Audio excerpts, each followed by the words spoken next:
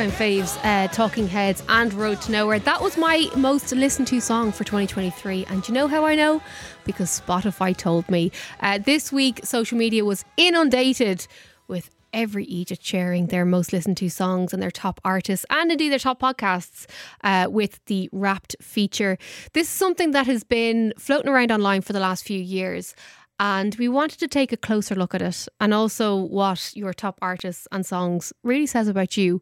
Colm Boohig of Off the Ball is with me once again. Colm, how are you? Hi, Jess. So Wrapped on Spotify has been around since 2016. And it seems like every single person on Instagram this week has just been sharing their little insights. Do you like this notion of getting this type of data? Because it's essentially you're being tracked and they're just presenting it in a nice way.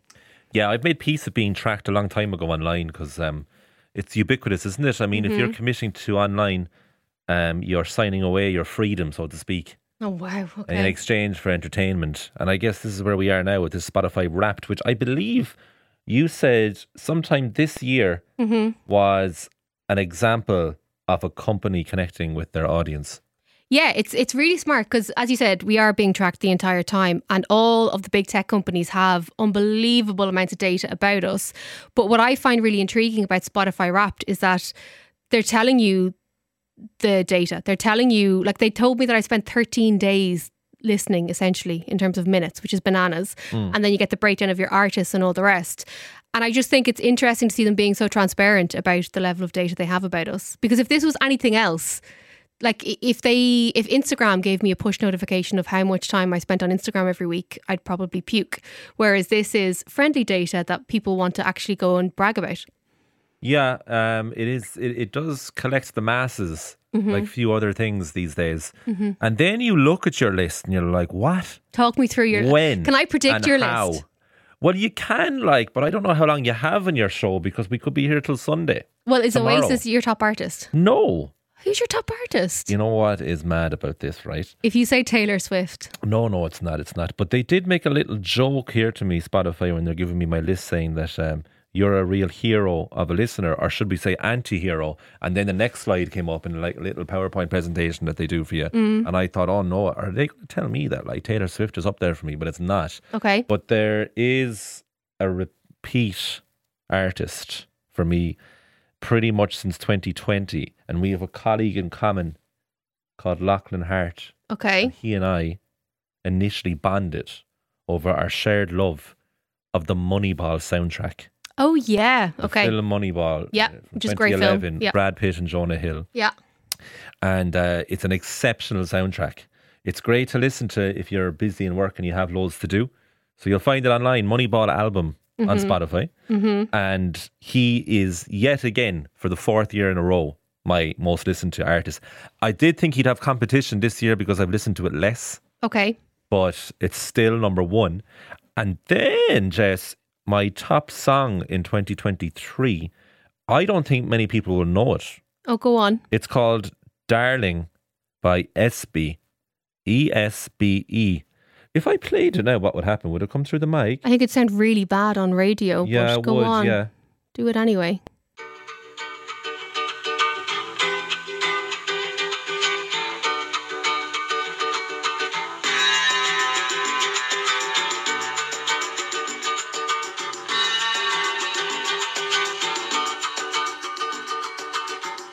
Is this in an ad for something? I don't know. Goes on like this now for a while, and then it drops in a second, as the kids say. I think I got it via Shazam.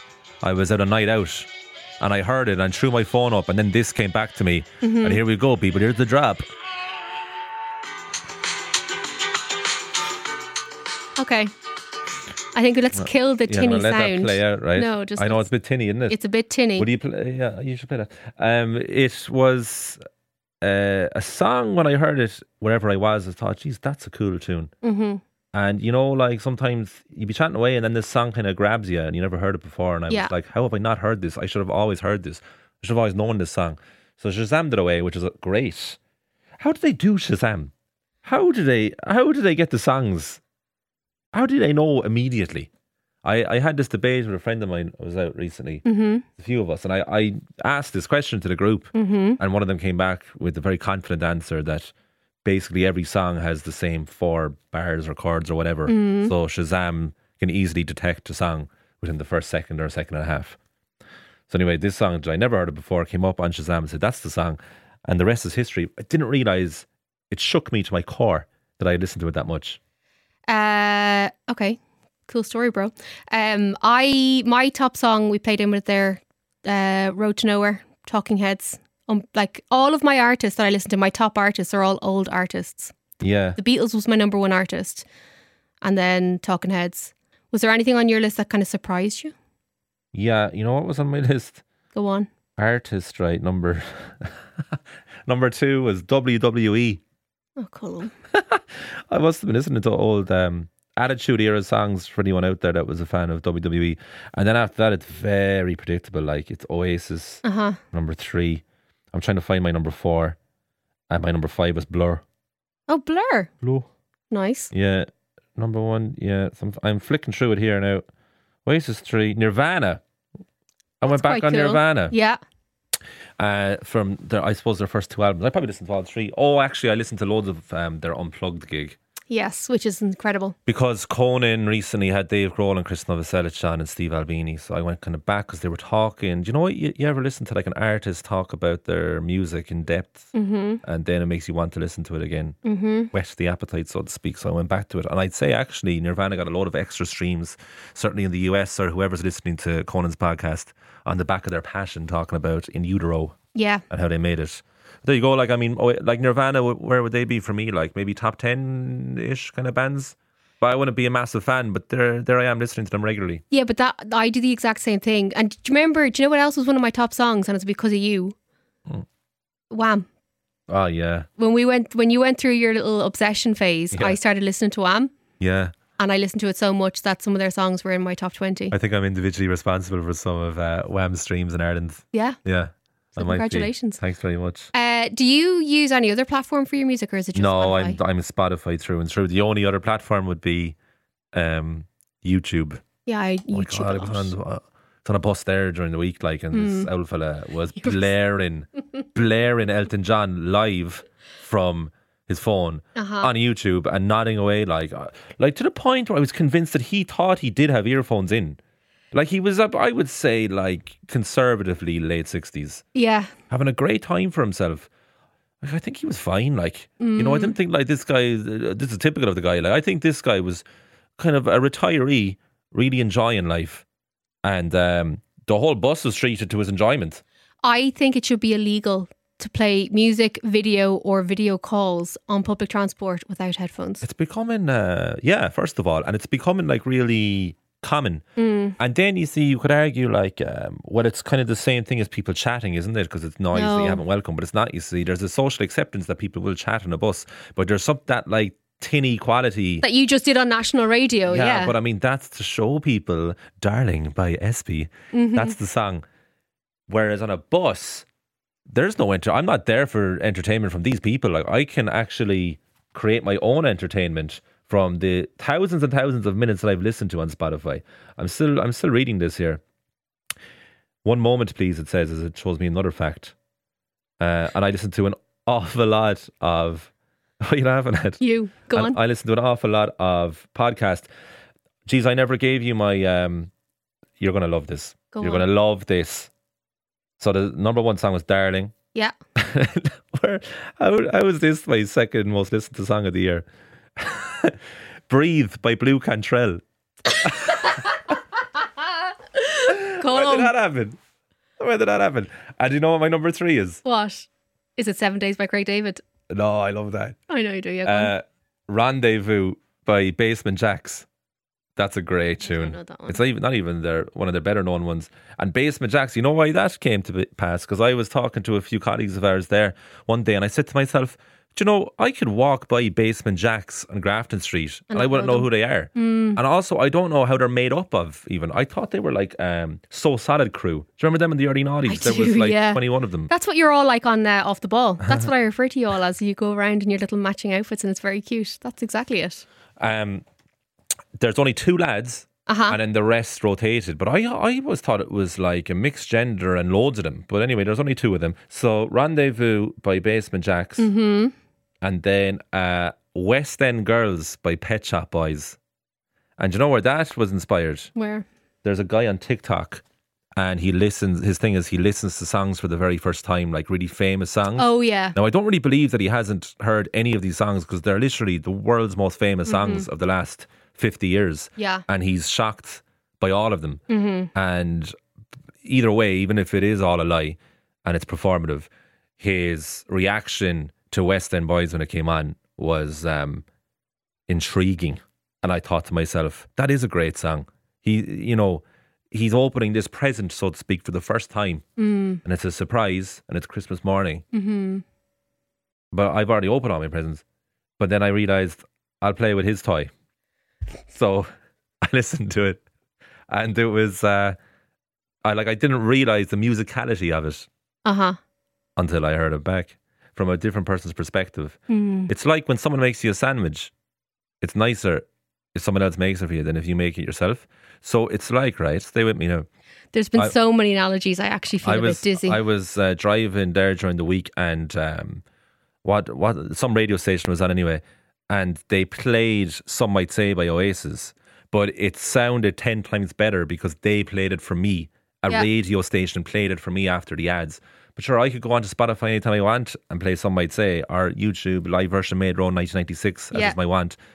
But it was different. It just hit differently via a radio station. Do you know what I mean? Yeah, no, I was in a taxi the other day and Rock and Roll Star came on. And the there's same something thing about it. We don't often hear it. Like, I'd often put it on whatever when I'm around the house. But hearing it in a taxi when it just comes on out of nowhere, it's like, oh, what a thrill. But come here to me. Let's be serious now for a second. Technology has advanced at such a rapid rate. Like, beyond the Industrial Revolution, has there been more change in the last 20 years? Because back in the day when we were growing up as kids, you had to earn the right to listen to a song almost. Either you had to buy a physical album or a single or steal it. But even before any of that, you're just hoping beyond hope that it comes on the radio if there's a song out that you like. Yeah. And my sisters had ghetto blasters. I have tapes. all the rage. I still have tapes because I'm a hoarder. I get emotionally attached to everything.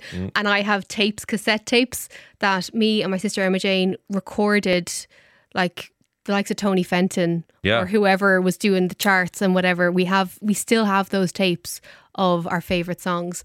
And there are certain songs from back then, when I hear them now on Spotify, I can imagine the DJ talking over the end of the link because it's so ingrained in my brain as having listened to it so many times from the cassette. And then you could do this thing where you could record on the radio, couldn't you? You could have a blank tape in and you had to time it perfectly. That's what I mean. Like, so Perfectly. Yeah. Or else you'd miss it completely. And then in transition year in school, I burned CDs and I set up a little business and then YouTube destroyed me. Effing YouTube. Because then you could just get any song you wanted to. And I guess the spontaneity is gone, isn't it? Now, we've never lived in a world of more convenience at the same time. So we're all told about these amazing statistics about our listening habits over the last year. And of course, we had none of that from the time that we're talking about. But there was something so pure and innocent. And I'm probably really sentimental about that time because we'll never go back there ever. No. You know, nothing, as I was mentioning, Industrial Revolution, they obviously never went back. And we're never going to go pre-internet. Ever. No, but you are seeing things like vinyl making a comeback and people being more conscious when they're listening to different music. But vinyl is a lifestyle choice rather than a necessity. Oh, totally, yeah. So when vinyl was out originally, it was the way to listen. But now it's just something cool to have at home, and like people are impressed if you walk into someone's house and they have a record collection. It's pretty cool. Whereas, you know, and also it's something to share with people. But like, you know, like the thing about music at your fingertips is like, it's incredibly convenient, but it's also, you know, it's a singular activity. Like, do you ever think about do you pay for Spotify? Yeah. Do you ever think about the money or lack thereof that goes towards the artists that you listen to and enjoy immensely on your Spotify? Yeah, I have a friend who's a musician in Cork. I better give him a shout out. Robbie Barnes, his band is the Shaker Him. They're a great band in Cork. They'd be well known down there. And he was telling me about the music industry and how difficult it is to make a living from it in this day and age. Like, now it's always been hard for bands to get spotted, and all the great bands in history, if you hear their backstory, it's always like a stroke of luck. Like, you know, to mention Oasis, it was when they were spotted in a nightclub in Scotland when they shouldn't have been. Like, there were no reason to be there, and then the head of creation came in like and spotted them, and that, the rest is history. And Nirvana were really struggling for a long time, and then Smells Like Teen Spirit changed everything for them. And Hosier to do modern music had Take Me to Church, but he would have been touring with my friend Robbie, you know, like all these people know each other, and then one person just gets that break. But it's such a struggle. Like, it's like you hear actors talking about it too. It's the same thing. But like, yeah, like these big platforms are absolutely digesting and inhaling all the money, and there's very little left for the artist. And of course, that's not going to change, because I'm going to mention the word for like the third time in one slide is convenience. Because like, why would people go back from on demand?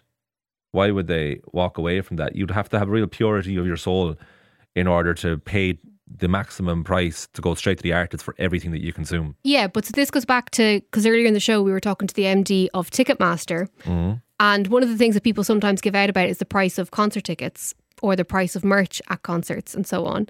But if you are a musician, and we're not necessarily just talking about the Taylor Swifts of the world, but if you are a smaller band or artist, you have to make the money somewhere along the way. And so that is going to impact your pocket if you are looking at, like I have it here, Spotify pays 0.003 to 0.005 US cent per stream on average, which is nothing.